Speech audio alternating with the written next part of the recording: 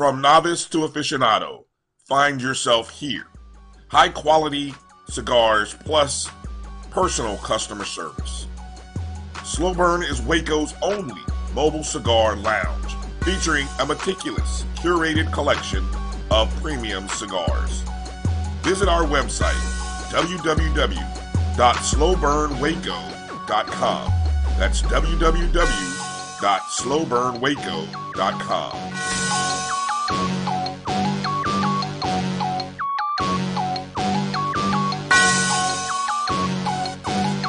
Yeah. I love my HBCU. And boy, I love it, love it. I love it, love it. I love my HBCU. And man, I hope my team they won one. I hope my team they won one. Yeah, man. I hope my team they won one. I hope my team they won one.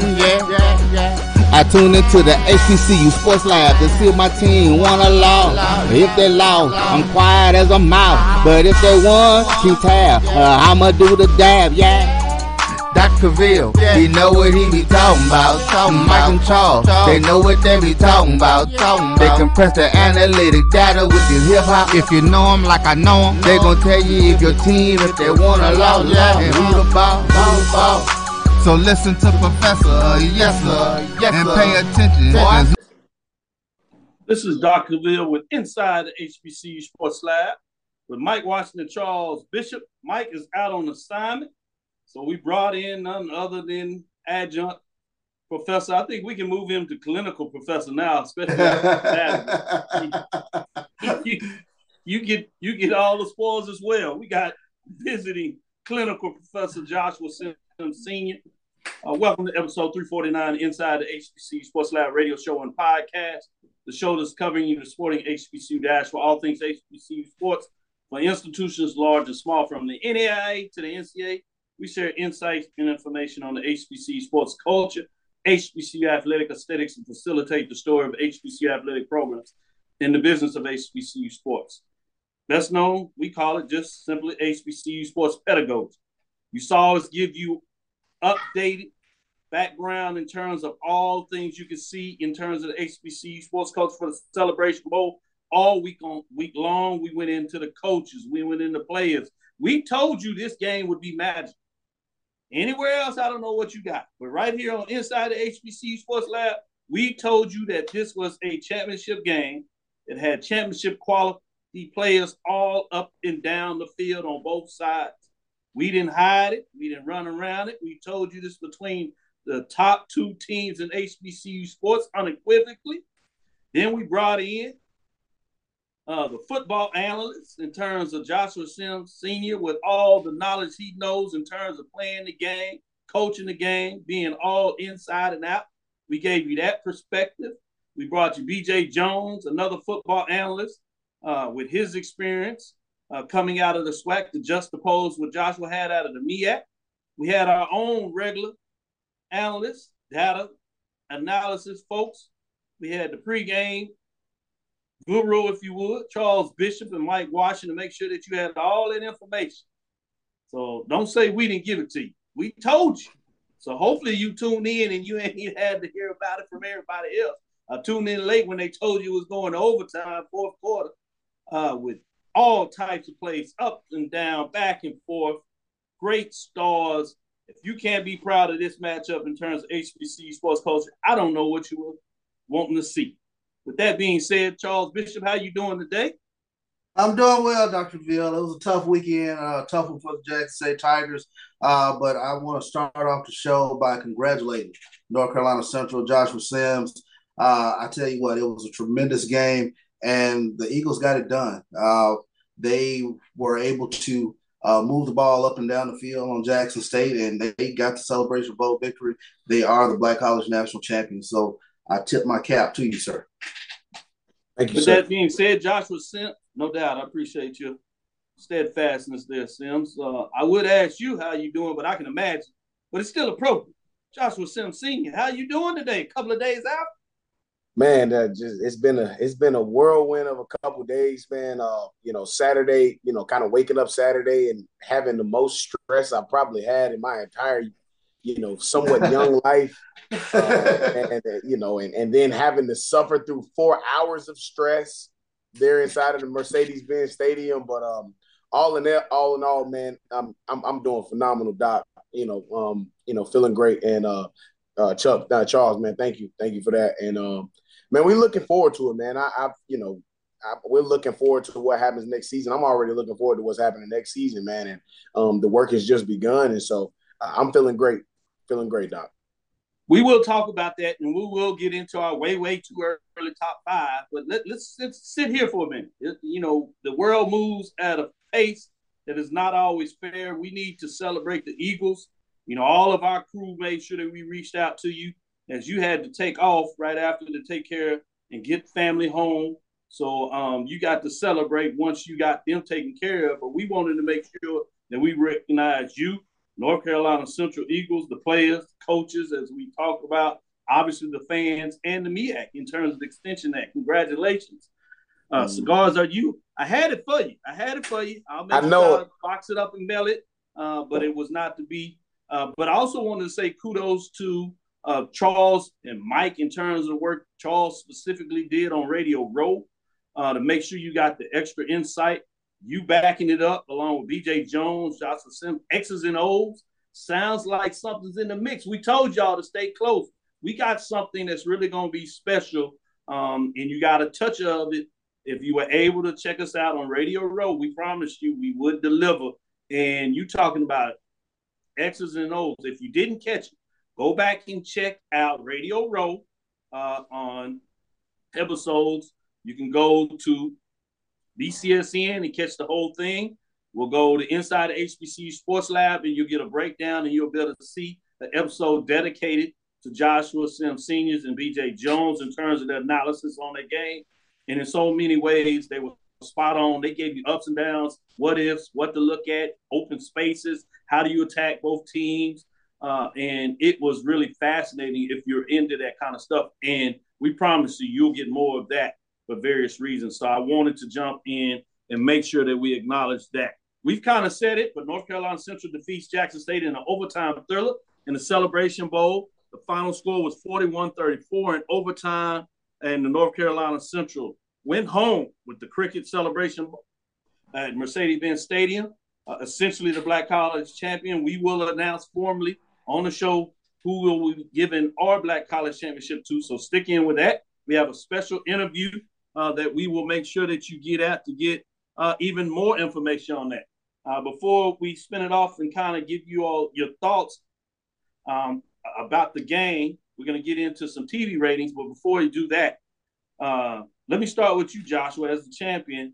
Just your overall thoughts. You shared some of your personal emotions, but if you would, step back in terms of being a fan and bring us your thoughts in terms of what you saw from your analyst hat. Man, Doc, I could not have, for those of you who do not know, that when Doc is talking about a person who's played the game, coached the game, and sees the game just from a different lens. I was an offensive coordinator, man. I played wide receiver in college, wide receiver and punt return in college, and I transitioned into being an offensive coordinator, on the high school level, and then became a head football coach on the level as well. And games like these are games that I literally live for, where offenses seem to be, really kind of going back and forth and one-upping each other. In certain moments, you take advantage of this opportunity versus that opportunity, and the defense shows you this, and you are able to make the adjustments. I mean, I'm from the country, man. I was in hog heaven, man. Seeing these offenses go at it the way that they were going at it, man. I've got tons and tons of notes. I've had an opportunity to go back and watch that game. Again, I told myself I wasn't going to, but I had a chance to go back and watch that game again. This offseason, I plan to go and talk to some younger coaches who are getting into the game, getting into the coaching profession, specifically on the high school level, and really kind of shed some of this knowledge that I have, man. It's now at the point in my brain where, after watching a game like that, I feel like I'm in information overload. After seeing how Coach Brett Bartolone coached, how Coach Matt Leone coached, and really just how these offenses played in this game, man, I'm still on a high from seeing such high-level performance on the offensive side.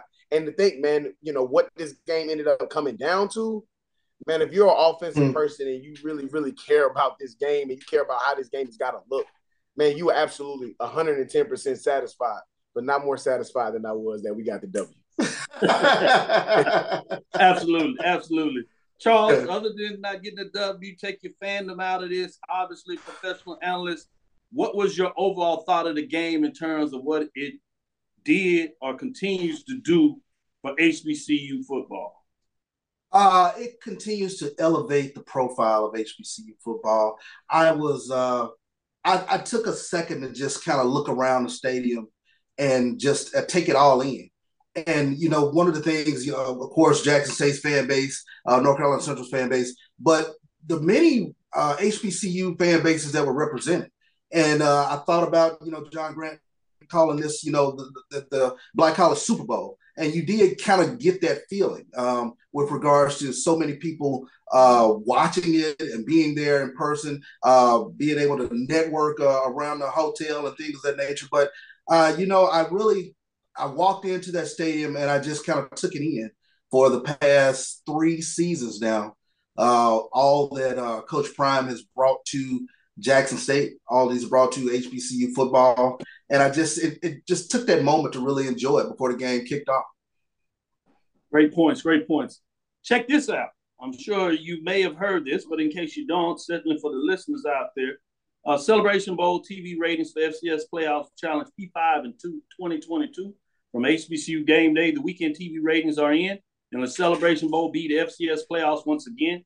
Saturday Celebration Bowl between Jackson State and North Carolina Central pulled in a rating of 1.42 and drew an average viewership of 2.42 million on ABC, according to Show Buzz Daily. North Carolina Central defeated Jackson State 41-34 in an overtime thriller. The number was just below the bowl game between Florida and Oregon State, 2 Power 5 programs shown on ESPN. The Celebration Bowl also outranked other 2 ABC bowl games, the Jimmy Kimmel LA Bowl between Washington State and Fresno State, along with the New Mexico Bowl featuring BYU and SMU. When it comes to Celebration Bowl in the FCS playoffs, it is clear the winner isn't the playoffs. Incarnate Word and Notre Dame drew a .62 rating with just over 1 million average viewers, while San Diego State's matchup with Montana State drew at .36 ratings that had just under 6,000 average viewers. For comparison, and I believe that Notre Dame is actually North Dakota State. For comparison, in the 2021 Celebration Bowl received a 1.6 rating and had 2.59 million viewers, the most in the game's history. The 2019 Celebration Bowl received 1.2 ratings with 1.8 million viewers, as North Carolina A&T and Alcorn State got in a shootout. 2018 game between North Carolina A&T and Alcorn held a 1.6 rating, but a smaller viewership number of 2.35 million viewers. So overall, you can see people are tuning in for the Celebration Bowl. Last thing here, 2017 game between North Carolina A&T and Grambling had a 1.59 rating with 2.36 million viewers. 2016 Celebration Bowl between Grambling State and North Carolina Central had a rating of 1.83, 2.71 million viewers, the most in the game's history. Something secret sauce with North Carolina Central when they get in this thing. People like to see what's going on there. Just wanted to throw that out there. So I thought that was pretty sweet. Let me finish this out. The inaugural game between North Carolina A&T Alcorn State remains the high mark in terms of ratings at 1.89 and 2.55 million. Watch the inaugural game, which tends to be the trend. Your first of just about anything has your high water mark. It dips down, but they've been able to hold that space, which is extremely important in terms of what that looks like. So quickly, if you could, Charles, what are your thoughts when you hear those kind of numbers? I'm sure there's a lot of pride just in HBCU sports when you see those numbers, and we tried to tell them. Tremendous amount of pride, and again, the numbers don't lie. When people get into these debates with regards to the Celebration Bowl versus the FCS playoffs, I hope you stop and take a look at the numbers to really understand where this thing is going, where the Celebration Bowl is doing with regards to people actually watching HBCU football. I mean, it's a no-brainer at this point, but I understand the debate will probably continue, but all you have to do is bring the numbers out. There you go. quickly, Josh Simmons, before we get into this break, any thoughts you want to add on those numbers? Yeah, Doc, when you combine these numbers and what I'm just calling it the national championship now. I'm not calling anything else. When you combine these numbers with the attendance numbers that you see and the viewership numbers you see during the regular season, you combine those, and I make a very strong and stark statement. This is the culture. I made a statement earlier today that 90 to 95% of historically white institutions as it compares to HBCUs are irrelevant as it pertains to this sport. Most of them cannot push these type of numbers unless they're utilizing each other in some sort of fame and fashion. That 5% is where you make up the Power Five. Outside of that, it's very difficult for any of these other programs to put together the cachet and the results that historically black colleges and universities are doing when you talk about regular season attendance, when you talk about consistent attendance, and then you talk about viewership and consistent attendance as it pertains to our national championship game. This is amazing, man. This brings a smile to my heart, brings a smile to my thoughts, man. And I'm appreciative of the HBCU nation for really, really investing in this and investing their viewership as well as their hearts and emotions into it as well. So only up from here, Doc. Only up from here. Well said by both of you as usual. One of the beautiful things that I saw with Mike as we did a pregame walk, obviously was there Wednesday early. So you saw a lot of different folks, but particularly when you got in that Friday night, particularly Saturday, getting up with the events they had pre-Celebration Bowl and then getting into it, all the different support from HBCU people around the country. Obviously, the major fan bases, Jackson State, North Carolina Central, showed out as should be. But you had a lot of HBCU fans that were into this and have bought into terms of what this means for what I like to call the HBCU sports culture, particularly the sporting HBCU diaspora. So I'll leave it right there. We'll go to this break. Great comments from the guests today. We'll get into it. Stick with us right after this break. We'll be back on the other side. Another day is here, and you're ready for it. What to wear? Check. Breakfast, lunch, and dinner? Check. Planning for what's next and how to save for it? That's where Bank of America can help. For your financial to-dos, Bank of America has experts ready to help get you closer to your goals. Get started at one of our local financial centers or 24/7 in our mobile banking app. Find a location near you at bankofamerica.com/talktous. What would you like the power to do? Mobile banking requires downloading the app and is only available for select devices. Message and data rates may apply. Bank of America NA, member FDIC. The human voice has always connected audiences with experiences. Major brands all across America have trusted Kever's voice time and time again. Conversational, powerhouse, intelligent, and sincere. That's the voice you need for your creative marketing process. KEAVERSVOICE.com. Kever's Voice, Kever's Voice, KeversVoice.com. Always on, all the time. Shop Velvet Online Women's Boutique to spice up your closet with trendy, unique looks. We have fashionable and chic looks at very affordable prices. Velvet Boutique offers free shipping all year long on all orders. Shop online at www.melvetboutique.com. That's www.melvetboutique.com. Like us on Facebook and follow us on Instagram. Shop Velvet Online Women's Boutique.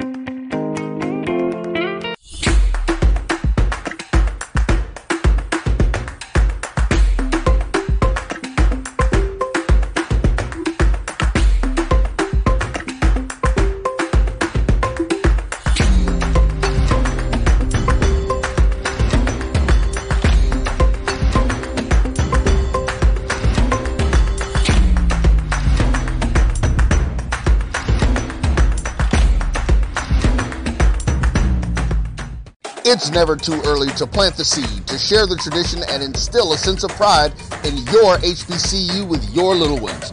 HBCU Pride and Joy Children's Boutique helps you share your school spirit with a wide selection of adorable kids apparel and accessories officially licensed from your favorite HBCU. Visit hbcupridejoy.com and follow us on all social media at HBCU Pride Joy on Facebook and Twitter. From novice to aficionado, find yourself here. High quality cigars plus personal customer service. Slow Burn is Waco's only mobile cigar lounge, featuring a meticulous, curated collection of premium cigars. Visit our website, www.slowburnwaco.com. That's www.slowburnwaco.com.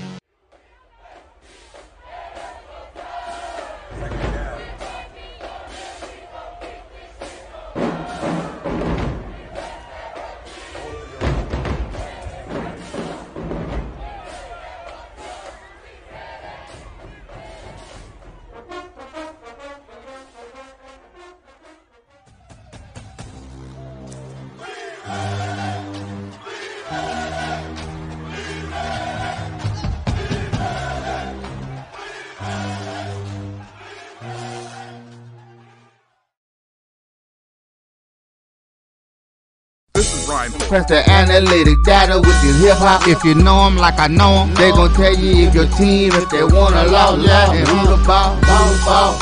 So listen to Professor, yes sir, and pay attention, cause he gon' teach a lesson. This is Dr. Bill inside the HBC Sports Lab. You know, we talked about things around the game, but let's get into it. We might get a chance to talk about maybe some other thoughts, do's and don'ts in terms of outside the game. But let's get inside the game, particularly maybe the first quarter. Let's look at that a little more if you can, and talk about, starting with you, Joshua Sims, in terms of the first quarter.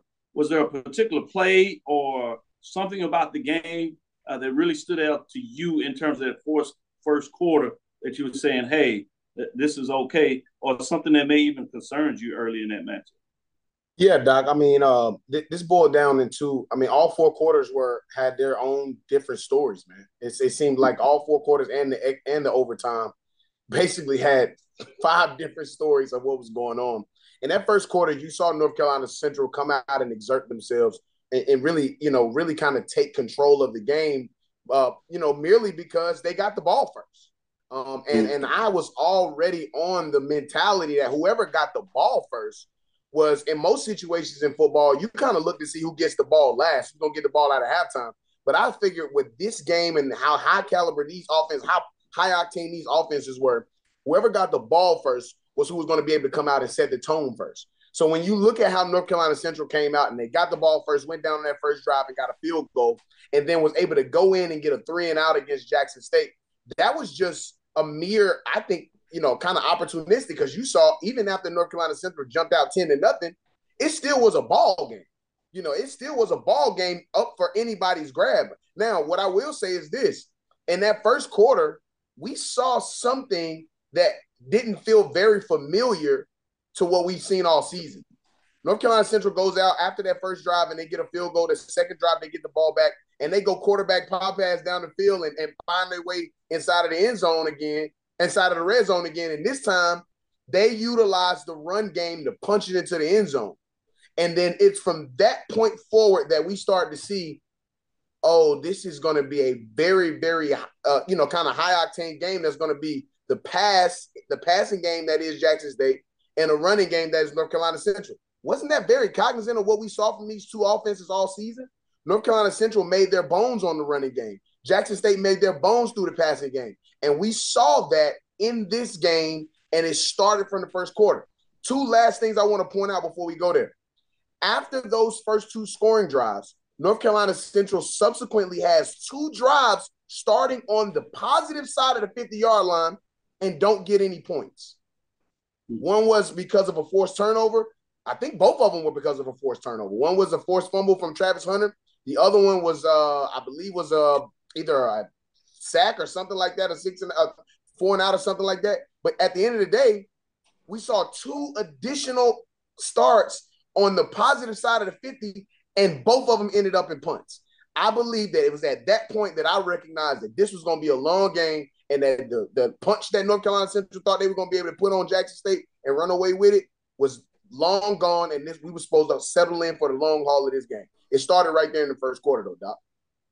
Great stuff. Charles, first quarter, what stuck with you when you play back and think about what happened in just the first quarter? The main thing that jumps out for me is the pacing of the game and the tempo that North Carolina Central used. basically running the play clock down, down into the play clock before, snapping the ball. And they were able to get, from what I remember, they were able to do a very good job on first down. They didn't seemingly paint themselves in third and distance. And that's what kind of jumps out at me. But then, they come down, they get the field goal, and Jackson State subsequently scores. But what stood out to me was just the fact that they were able to move the ball like they could. And, from a sideline perspective, it's always very positive down there with regards to, the coaching and things of that nature. But and it was always a thing of, you're not doing your assignment. You're not doing what you've been coached to do. So for me, throughout the course of the season, when teams, are moving the ball a little bit, there's an adjustment that's made. And I think I've talked about that, how I marvel at the adjustments that they make very quickly to kind of get the game back in their control. And, it was seemingly, it took them longer to get into the flow of the game. And I thought that was the big thing for me with North Carolina Central jumping out early and really kind of dictating the flow and dictating the pace of the game. A little more to that. First quarter, as you said, Adrian, Olivo 32-yard field goal with 7 plays, 60 yards, 323 in terms of what was used as Central goes up 3-0, just to give you the scoring drives. North Carolina Central was able to get the ball back. Starting at 7:27, they score. David Rich, 4-yard run. Olivo with the kick. 4 plays, 67 yards, 2:12 off the clock. It's 10-0. Jackson State comes back, scores 6:28. Big play. DJ Stevens, 24-yard pass from Shedeur Sanders. Mata with the kick. 4 plays, 64 yards, 59 seconds. Look what's coming up here. Even when you have the same amount of plays with scores, one takes 2 minutes, a little over 2 minutes, another one right under a minute. So I'm starting to see this trend, and it's going to pick up more, and we'll talk about it a little more as we get into the second quarter before halftime. I'm going to do it in reverse order. I'm going to give you the scoring breakdown, come back to you all and say, all right, second quarter, what went through your mind? Kevin Coleman's big 85-yard pass from Shedeur Sanders. Amata with the kick, 3 plays, 96 yards, just over a minute 1:08. Jackson State goes up 14-10 in terms of breaking down the scoring drive in terms of what takes place here. Quick plays, big plays, as you talked about, Josh, is going back and forth. But the style in which the teams are scoring is starting to become interesting and maybe a factor. We'll see if it plays out and your thoughts on it. Jamari Taylor, 10-yard run. Olivo with the kick, 11 plays, 75 yards, 6 minutes and 50 seconds, nearly 7 minutes on the drive. So Central goes up 17-14. Last touchdown, 30 seconds left before the half. Shedeur Sanders, 7-yard run. Maida with the kick, 9 plays, 85 yards. Sustained drive here. 3:21, really necessary in terms of ending the half strongly. Jackson State goes into the half up 21-17. Charles, I know you wanted to jump in there as I was breaking it down. Is something that stood out to you that you wanted to get on the table in terms of what took place, particularly in that second quarter? Yeah, let me go back to when Jackson State goes up 14-10. They scored on a big play, to Kevin Coleman, 85-yard touchdown. For me, and this was a drive that I think was pivotal in the game, because at this point now, when North Carolina Central comes back with this 11-play, 75-yard drive that took almost 7 minutes, that to me was the turning point for me with regards to, okay, we're in a dogfight now, because normally you get a big play, and I've said this all season, it becomes a snowball effect for Jackson State. They come out, they get a big defensive stop, they're able to go back out, score again, whatever the case might be, and now, you're in a foot race to catch them at that point. But I thought that drive was a pivotal drive for North Carolina Central to go out and answer that scoring drive by Jackson State. And not only did they answer it, but they took time off the clock, and that offensive line took control of the game. With that being said, Josh Sims, what about yourself during that series? What is going through your mind as this is taking shape and you're starting to see some things? Anything stands out, particularly in the second quarter thus far for you? The exact same thing that Charles just talked about, that 85-yard drive. At that point inside of the stadium, I'm on the edge of my seat because I've been watching Jackson State all season. And he's absolutely 110% correct. It is usually at that moment, big-time play, that it takes the air out of the stadium. But I kind of I take a moment there just to kind of remind folks what happens, why there's an 85-yard touchdown there that happens to Kevin Coleman. North Carolina Central, the drive before, starts again in positive territory and punts the ball because North Carolina Central started doing things that was uncharacteristic of what they normally did. 2 out of those 3 plays in that drive, they throw the ball.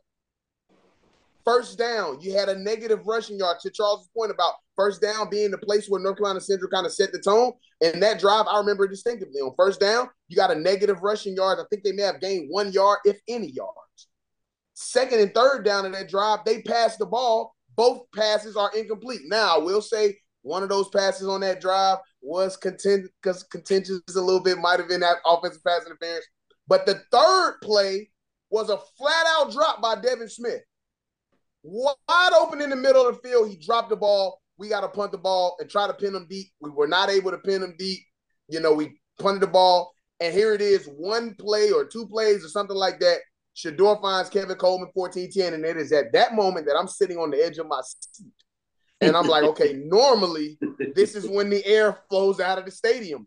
But I looked down at that sideline, and those guys were not shaken or worried at all. And it is that subsequent 11-play, 7-minute drive after that tells me, okay, we got something here.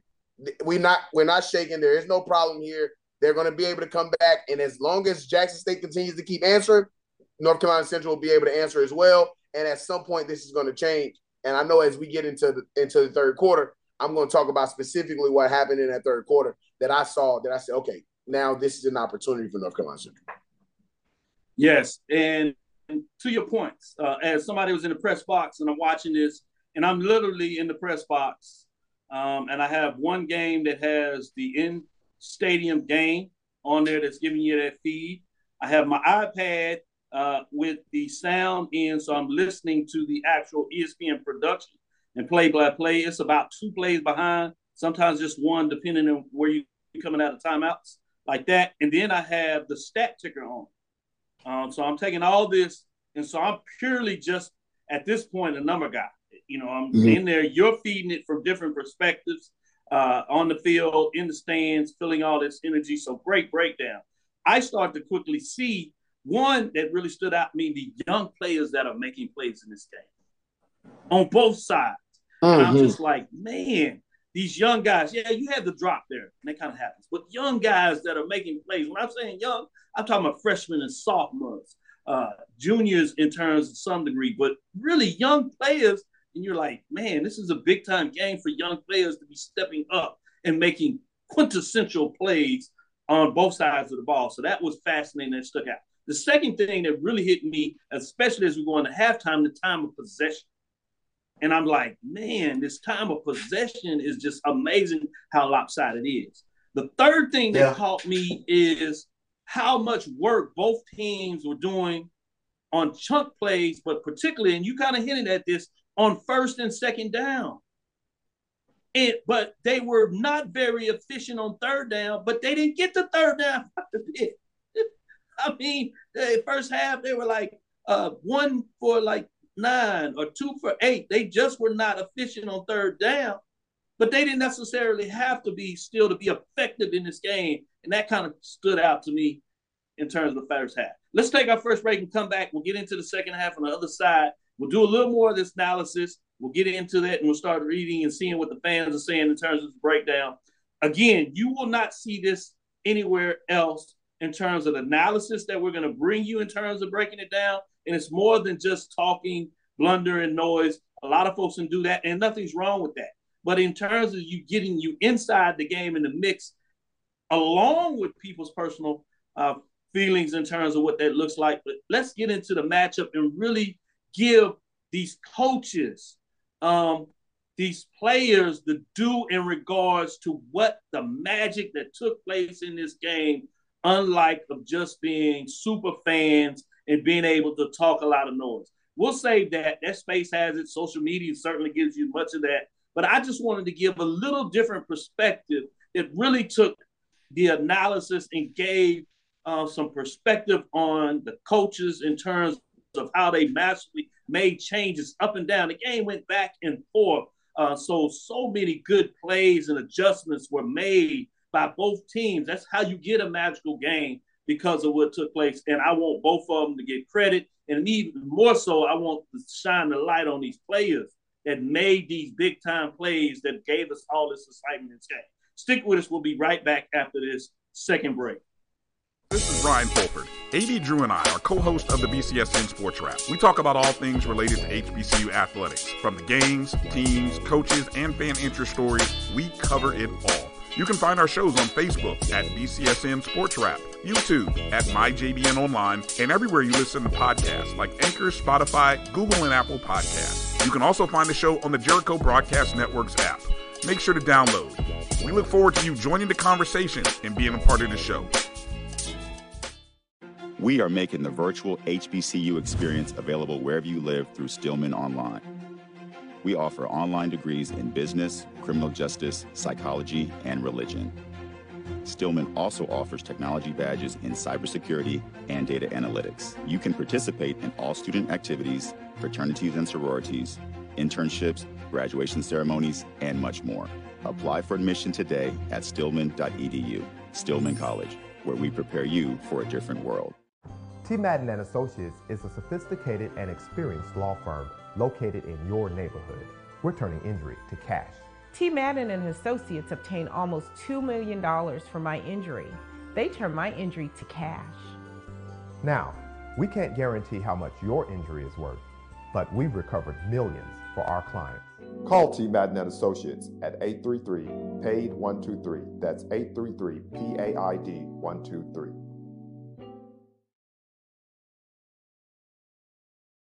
Q Time is our classic Atlanta soul food restaurant located in the... Press the analytic data with your hip-hop. If you know them like I know them, they gon' tell you if your team, if they want to law, and who the ball.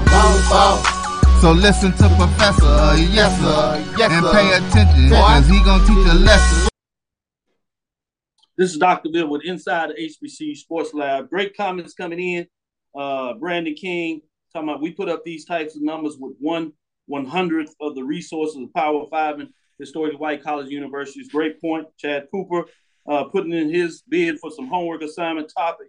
Dr. Phil's analysis of former Southern's coach Odom, staff members, Leon Oliver, North Carolina Central, Barry Benedict are successful champions now. That is magical. You had the connection with Coach Hugh, T.C. Taylor taking on. So you have that foundational HBCU structure that has came out, and you've seen the connection. You had Coach Oliver at Southern for that fact, at Grambling as he comes up the tree in regards to that. And so I think there are a lot of special assignments when you talk about that looks like, and we'll continue to talk about that as we get into the mix there. Yes, the score on the first half, 2 possessions, that was big coming into the game as people are getting into the numbers. I love it. Number 5 with that stiff arm. Yeah, we'll get into that in overtime. That was big time. Looked like Earl Campbell, Derrick Henry in terms of just the power that was brought over there. NFL should take a closer look. Latrell Collier, Davis Richard, yeah, I'm sure they are. Richard has another year, so he gets a chance to be even more special in terms of bring back. And as I continue to tell you, what's beautiful in this game is just young players making plays. And we have some young players that are going to make some plays in the second half. So let's get back to that in terms of that third quarter. Let me break down what happened. When you go into halftime, 21-17, come back in the third quarter. Quentin McCall, 12-yard pass. A little trickery there from Davis Richard in terms of what's going on. The PAT is missed. Everybody obviously are concerned when a championship game, and it plays out. Not that it changed anything really in terms of, but it did play out in terms of play calls that were made in regards to chasing points, if you would, based on just football, nothing outside of what any coach would do as it went. Levo with another field goal, 21-yarder, and you see Central retakes the lead as they go up 23-21, and then at the end of the quarter, they go up 26-21 in terms of that. And so all the scoring in the third quarter is from North Carolina Central. During the year, you would see oftentimes that Jackson State would really come out big in the third quarter. That did not happen in this game. And a lot of that had to do with time of possession in terms of literally the first drive, 7 minutes and 21 seconds. The second drive was 3 minutes and 44 seconds. So you see over 11 minutes used up in the third quarter went to Central. Another topic of you saying controlling the clock in the game and keeping Shedeur Sanders that were able to make big plays, chunk yards, but it's hard to make big plays when you're on the sideline in terms of that matchup. So sticking with you, Charles, jump back in there third quarter. What came together for you in terms of what you saw taking place coming out of halftime in the third quarter? I think this is where the shift happens in the game. Jackson State has momentum going into halftime. They get the ball back, and they, if I'm not mistaken, they go 5 plays out and punt. The next possession by Central was a huge possession because they sort of take control of the game with this 12-play, 87-yard drive, and the offensive line really got the wearing down on the Jackson State defensive line. So often this season, I've watched, Jackson State's defense step up whenever, they've been pushed, whenever their back has been up against the wall. And that drive right there really stood out for me because they could not get off the field. And it was the first time really all season I have not seen that Jackson State defense assert themselves in a way to where they take control of the game. That was a huge possession, a 12-play drive, and then I believe Jackson State gets the ball back. It's another quick 3 and out. And if I'm not mistaken, is this the next drive by Central? Is that where the fake punt happens? Yes. Okay, masterfully called. And I have to say this about the North Carolina Central's coaching staff. Every hunch worked. Every trick worked. It was a masterfully called game. But that next 3 and out by Jackson State's offense, it gave the ball back to Central, and they were able to maintain possession for the majority of that third quarter. To me, this is where the game sort of unraveled, if you will, for Jackson State's defense. Especially when you think about it, is they got the 3 and out, right, before the thing to see, right, all right, maybe we can take some of this momentum back, but then you get the big trick play and you score on it, you're like, oh, man, yeah, it's different. Josh, see from your perspective, what did you think in the third quarter in terms of as you were watching and seeing these and charting these plays as they're going on in the third quarter? I haven't seen Brett Bartoloni have very many bad series. Those first 2 series in the third quarter were his worst 2 series all season. I have not seen that gentleman make a series of bad calls as I did in the first series and then the subsequent second series. When you have something that is working, I didn't quite understand, going into conservation mode and trying to run the ball. What that ended up doing for North Carolina Central's defense, and you'll see this trend now happen from that point forward throughout the rest of the game, North Carolina Central now feels like they can pin their ears back and put pressure. In the first half, North Carolina Central couldn't pay for pressure. In the second half, because of those 2 series called by Brett Bartoloni, where you're running the ball, I think on that second series, first down was Savion Wilkinson, second down was Savion Wilkinson, third down was a short sit route that came up maybe 2 yards short. That's a moment where I'm looking and I'm like, this is not very cognizant of the Jackson State team we've seen, and I'm not sure. That's not a player's thing. That's a coach's thing. That's I don't understand what we're trying to do here. But what I will say, kudos to North Carolina Central offense on that first, and you're absolutely right, Chuck. If I'm not mistaken, it was 5 plays on that first drive. They picked up the first down, like maybe on the second play of the drive, and then the rest of it was 3 and out. Right. North Carolina Central goes down and has a 12-play, 87-yard drive to score. 7 minutes and 21 seconds comes off the clock on that drive. And you now start to see the teetering of this time of possession thing at this point, like starting to get a little bit over. Yeah, it's starting to really tilt. It's starting to really open up. But God, B-Mo, love me, man. You can never count out this Jackson State offense. I mean, like, I'm just sitting there and I'm like, dude, like, what in the world? And it almost didn't seem, it felt like we were like in an offensive twilight zone. It was like, you get up and you're like, okay, we have an opportunity on this next possession to like get up and take it a little bit further. North Carolina Central, on the drive with the fake punt, has to settle for another field goal. Yeah. And so now I'm like absolutely in like shambles inside the stands. I'm like, dude, like, I mean, you have opportunity after opportunity after opportunity, and we just keep doing stuff that's not very, very cognizant. And I talked about Brett Bartolone's worst drives called Matt Leone. Brother, that was your worst drive call. He matched all season long, dog.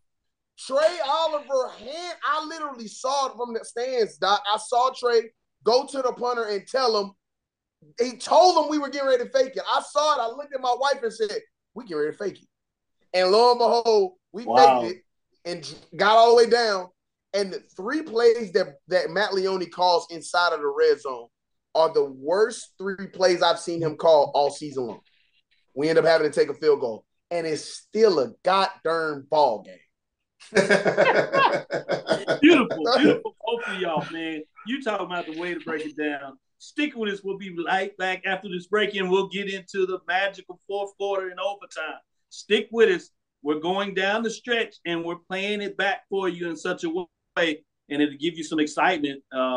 Something that I'd say, if you can, pull this out over the Christmas holiday with your family that may have not seen the game for whatever reason. They're not as into HBCU sports. This is one you can share with them, you know, in those nights when you pull up and you have your magical drinks that you want to drink and you want to socialize and talk about. This is one you can put up there, and it's sure to have great conversation and bring additional folks into the HBCU cultural fold. So think about that and consider that. With that being said, stick with us. We'll be right back after this last break. Hope you're enjoying us as we get into it from a different perspective of what you thought you saw, but what you actually saw when we break it down pretty much play by play. Stick with us. We'll be right back after this break. Q Time is our classic Atlanta soul food restaurant located in the historic West End. Q Time Soul Food is a family business started by Fred and Christine Crenshaw. Come on in, relax, and sink your chops into our tantalizing, mouth-watering, distinctive soul food with a twist, the Q Time way. 1120 Ralph David Abernathy Boulevard, or call your order in at 404-758-2881. Do you miss your mama's cooking? Then come on down to Q Time, an Urban Passport member. The Cuvée Group is a Florida-based marketing and training consulting firm. We help businesses communicate to their target audience and engage them in conversation. We also help to expand their audiences, which will ultimately result in growth for those organizations. In addition to being a certified constant contact specialist, my colleagues and I are also certified in John Maxwell Leadership Principles. We use these proven principles to conduct workshops, training, and private coaching sessions for individuals and companies looking to take things to the next level. Contact us to schedule a free consultation. Issues today, don't delay, call Cuvée. Since 2002, Empowerment Resources, Inc., a nonprofit organization, has empowered more than 1,500 youth and adults in Duval and surrounding counties. Through its programs, Journey into Womanhood, Girls Mentoring, Life Skills for Teens, and parenting education coaching. To get involved with programs, volunteer, or donate, visit www.empowermentresourcesinc.org. Follow us on social media, facebook.com/empowerment.resources and instagram.com/empowermentjax. Press the analytic data with your hip hop. If you know them like I know them, they gon' tell you if your team, if they wanna law, and who the ball. So listen to Professor, yes sir, and pay attention, cause he gon' teach a lesson. This is Dr. DeVille with Charles Bishop and Joshua Sims Sr. We have the Professor Charles Bishop, and we've elevated him. He's put in the paperwork. He's done his time. He's been true to us. We have now the clinical professor. We have another one on the record, Joshua Sims Sr. Congratulations again in terms of not only being able to take part in this game, but in terms of your residency now. You've moved up to clinical professor. Well done, my brother. Well done. Hats off, as Charles told you earlier.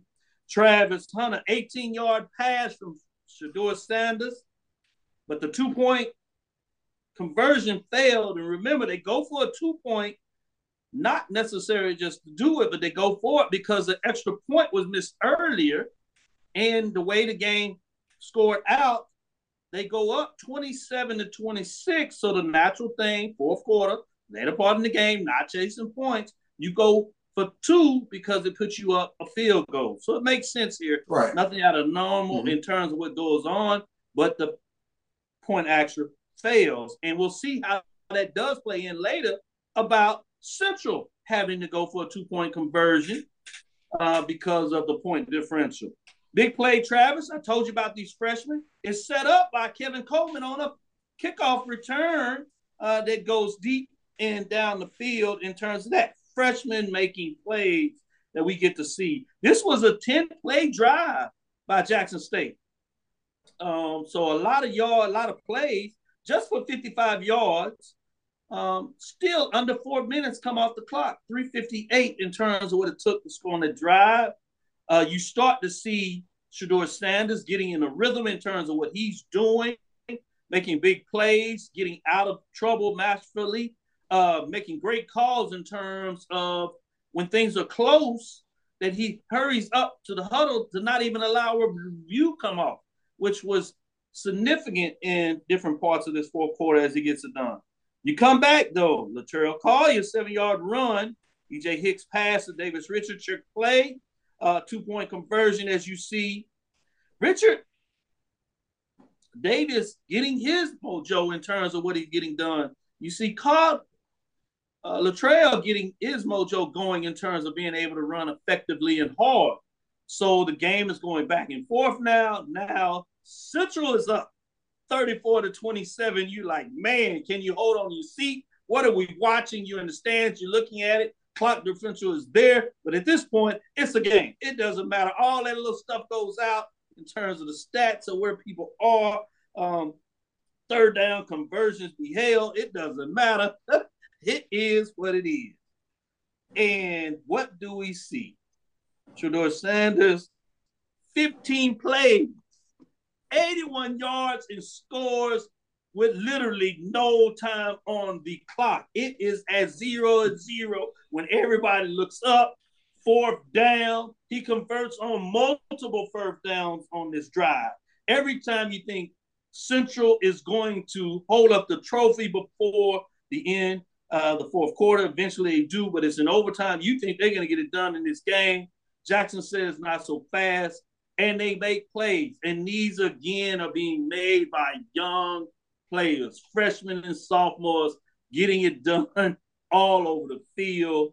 And you have the magical catch by Travis Hunter on a fourth down play, corner of the end zone, gets his feet in, gets away from the cornerback. He's right there, right behind him. It's not like he just totally gave him everything, but he had enough. He gets in there. Previous to that play, he almost gets a touchdown, or at least almost gets to the 2-yard, can't catch the ball at that time, but he gets it in his hand, he gets it done, 19-yard, and we go into overtime. Let's stick right there before we talk about the overtime. Starting with you, Charles, since we just talked about the play. You can either go there or really walk down, Matt. And so you have Travis with 4 or 5 catches in the game, 2 of them for touchdowns. Both of them over 15 yards, 118, 119. Big plays throughout the game, but he is getting it done. Charles, what do you see? What are you thinking as this going? Time coming off the clock, fourth quarter, do or die. What you say? Let me walk back a little bit and go back into the fourth quarter a little bit. Jackson State goes up 27-26. And again, when you're down on the sideline, again, the positivity of it is you're expecting the defense to step up now and make a play. And I take my hat off to Central. It was this 11-play drive where they answered Jackson State's score again, where I just said, wow, this is going to come down to the very end because and it was this drive in particular, Davis Richard, to me, he's getting, 7 yards on first or second down. They weren't in a third and distance where the defensive line could pin their ears. And then we talk about that time of possession. That drive in particular, I started seeing more frequent substitution. Guys are tapping on their hats. First time all season I've seen that. And throughout the course of the game, Dennis Thurman, he's been barking at them about alignment and assignment. They're getting up the field too fast. They're allowing these creases where Richards can take this quarterback draw and get this 4 or 5 yards, get this 6 yards. So that sticks out in my head. But when you take a look at that final drive for Jackson State, I go back to a fourth down where Shedeur seemingly he's about to get sacked. He gets away and he finds, I believe, Kevin Coleman to pick up a huge, first down that kept the drive going. And that's where another freshman, and that's where I believe, it's going to happen. It's going to happen. And then, we get down to this last play, and I remember seeing the formation, and normally what I do is I walk on the opposite end from where all the activity is so I can get a better view. And I saw where Travis was lined up, and I said, okay, it's going to be in this corner here. Let's just see what happens. And I'm expecting the safety or whomever to come over and help out on this play. So I remember, as the ball is snapped, and when Shedeur looks to his left, I'm like, here it is right here. And I don't see the catch. I let the crowd tell me what happens, and I fell to my knees. I couldn't believe, the emotions that, took me through there. And it was like, wow, it's going to happen. We're going to get this thing to overtime and win it. But it was a magical play. I remember the roar of the crowd. It's something I'll never forget. Wow, Joshua. The other side of that. But you see your team go down, as we talked about, Travis Hunter. You said this kind of off the air, so you get to play it back. But then your team pushes back, and you're like, yeah, this is what we do. Eagles, we respond. This is a championship team of the MEAC, championship caliber team. Now we know ultimately champion of HBCU sports. And then Travis makes the magical play to take it to overtime. Before we get into overtime, let's finish it in the fourth quarter. What are you thinking about? So, Doc, I'm gonna do the same, man. I'm gonna scale back. Okay. The first touchdown Jackson State scores in that fourth quarter. I talked and I was very critical before the last break about Brett Bartolone calling his worst drive. Ladies and gentlemen, that was masterful by Brett Bartolone and Shedeur Sanders. I mean, every single play made sequential sense.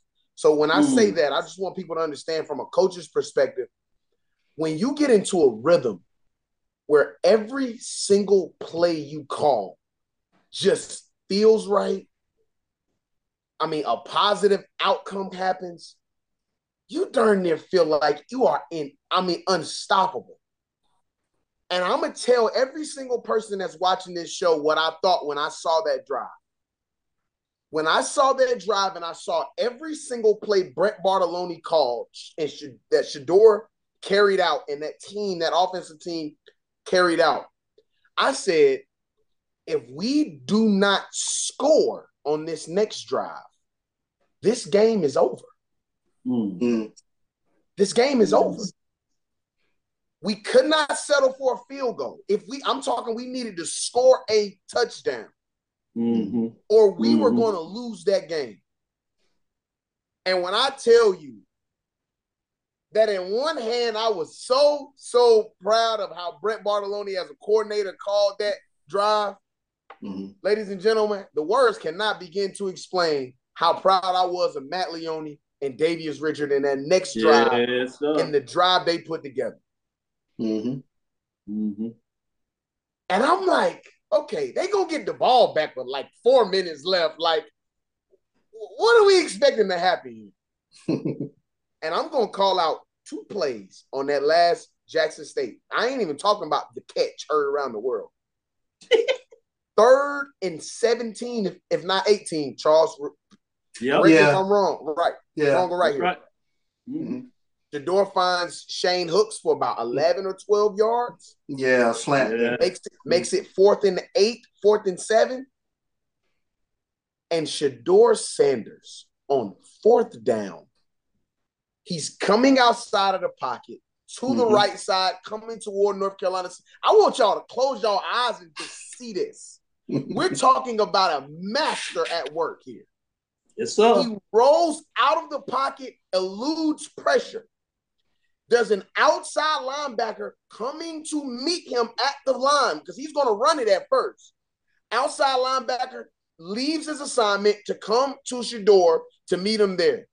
Shedeur takes 3 steps away while running away from the linebacker, lets the ball go and finds J.D. Martin for the freaking first down. J.D. Martin, that's made the catch. Yeah. I said, Lord have mercy. What are we watching?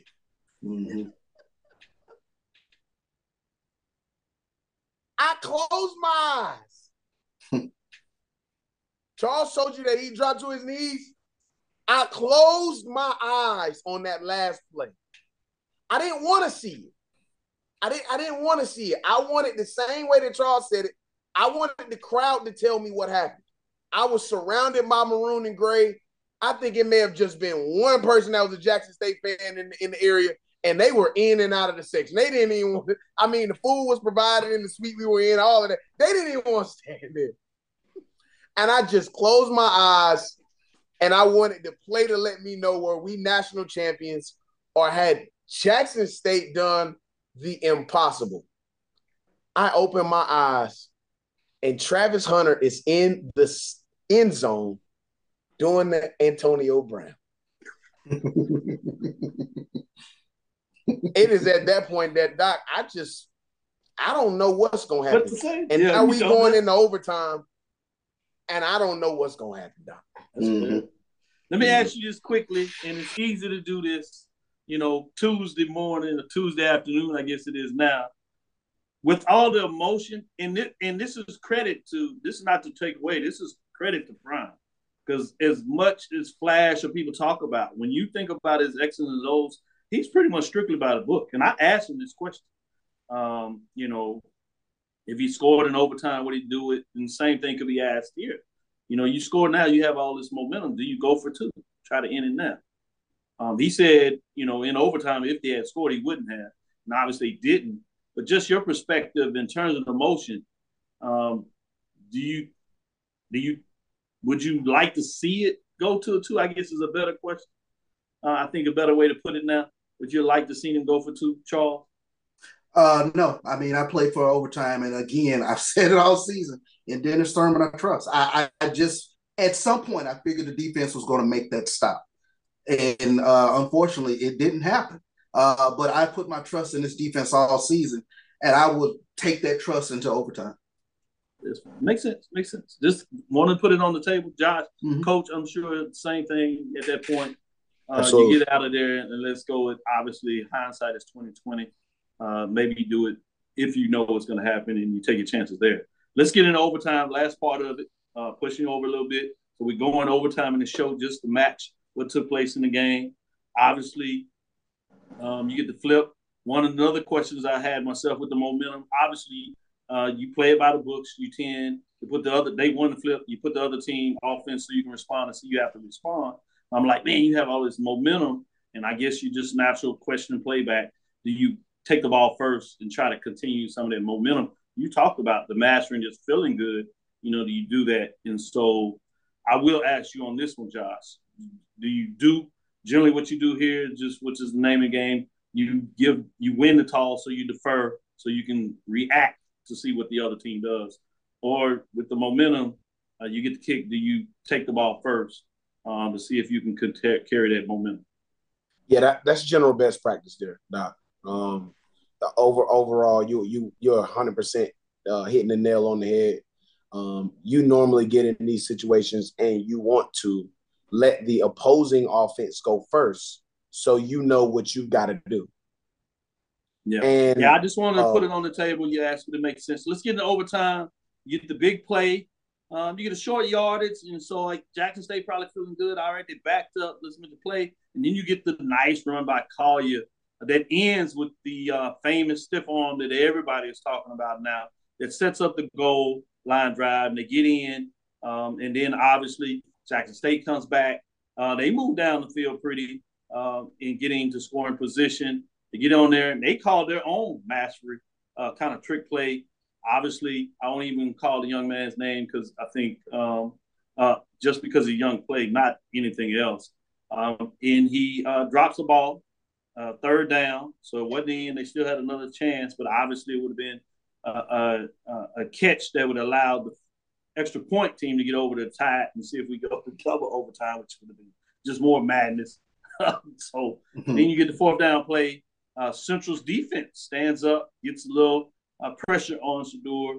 He talks about it in the press conference that he didn't see him quite line up like he wanted. If he had it over again, he said he probably would have just took the penalty, whatever, and then tried his luck, then got him maybe a better play. And the ball falls to the ground. And at this point, Charles is not to be done. I'll save you next, Joshua, because now obviously you realize you're a champion. But Charles is not to be. What are your thoughts in terms of this overtime, in terms of how it looks? It was just a sinking feeling in my stomach that they had worked so hard and they had done, unlike last year, they had done everything right in terms of the preparation for this game. The proper amount of seriousness was there. People will point to distraction. This team is the most focused team I've ever seen operating under this banner of distraction. They came ready, and I talked to one of the analysts after the game. He was saying there was nothing Central did that they had not seen for Jackson State to not execute in the way they did, especially on defense, was baffling to them. But it was just, a flood of memories just came back all of a sudden. Just you couldn't believe you had gotten all the way here and come up short again. But you give Central credit. They took the game to Jackson State. They won the game. I always believe in scoreboard, so the better team won. So that's the way you just have to look at it. Great points, and great way to respond. Joshua Sims, the dreams, wishes, great season is punctuated in a great game. Players step up, coaches step up, and they get it done. As you said throughout the week, you said there are some things that we could do in this game that would put us in a position where we could win it, and obviously that took place. Take us through a couple of series of plays in overtime, and then most importantly, talk about your feelings to be able to see people that you been in the mix with, to all the work, unlike what Charles had. But in this case, it comes out to the fact that they're actually able to host a trophy and claim a national championship. Yeah, man. That overtime, man. I will say this, though it is general, kind of best practice for you to give the ball to the other team. I was hoping and praying that we would get the ball first in that scenario, because I felt like, during that game, North Carolina Central responded, and they just responded, man, and that's just the reality of that team, man. They respond. No moment's too big.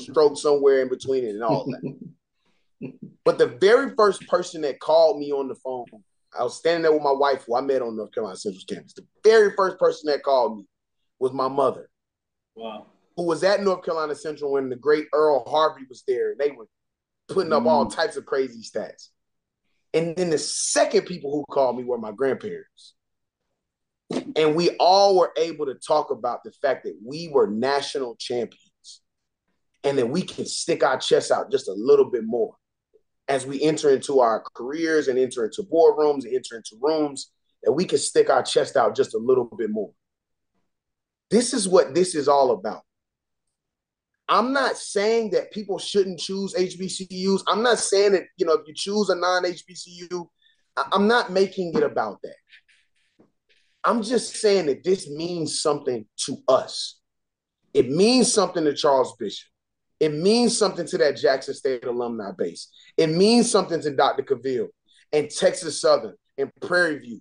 It means something to the people who I just affectionately call the school down the highway, and the Jamies of the world, the Jamie Walkers of the world. This means something. And it don't got to mean nothing to nobody else. But as long as it means something to us, it's going to continue to thrive. It's going to continue to stay put. And it's going to continue to mean something to my family and the legacy in which we planning on leaving when we leave this earth. And I'm just appreciative that I was able to be welcomed in by the generals like Dr. Cavill and Charles Bishop this season, man. Y'all welcomed me in, man, and allowed for me to be able to tell our story, this story. And it culminated in the national championship, man. And I'm just elated, man. I cannot begin to express my gratitude to just HBCUs in general. And this just means the world to me, man. And I can't stop thinking about it. And so I appreciate this, man. I appreciate this opportunity. And we coming for a repeat, man. Mookie Collier's come back next year. Davius Richard, 92% of this squad is back next year. So if you want to put it up against the big dogs, and we'll get a chance to show you guys. And we're going to surprise you, save that for Thursday. We will do the way too early top 5 programs in terms of what to expect for 2023. It should not be surprised who's going to be at the top, but we will tease you and leave you with that. Well said, Joshua Sims Sr., you have a place here. You've secured that. And I was serious in terms of moving you from the adjunct role to the clinical role. You've done that, obviously.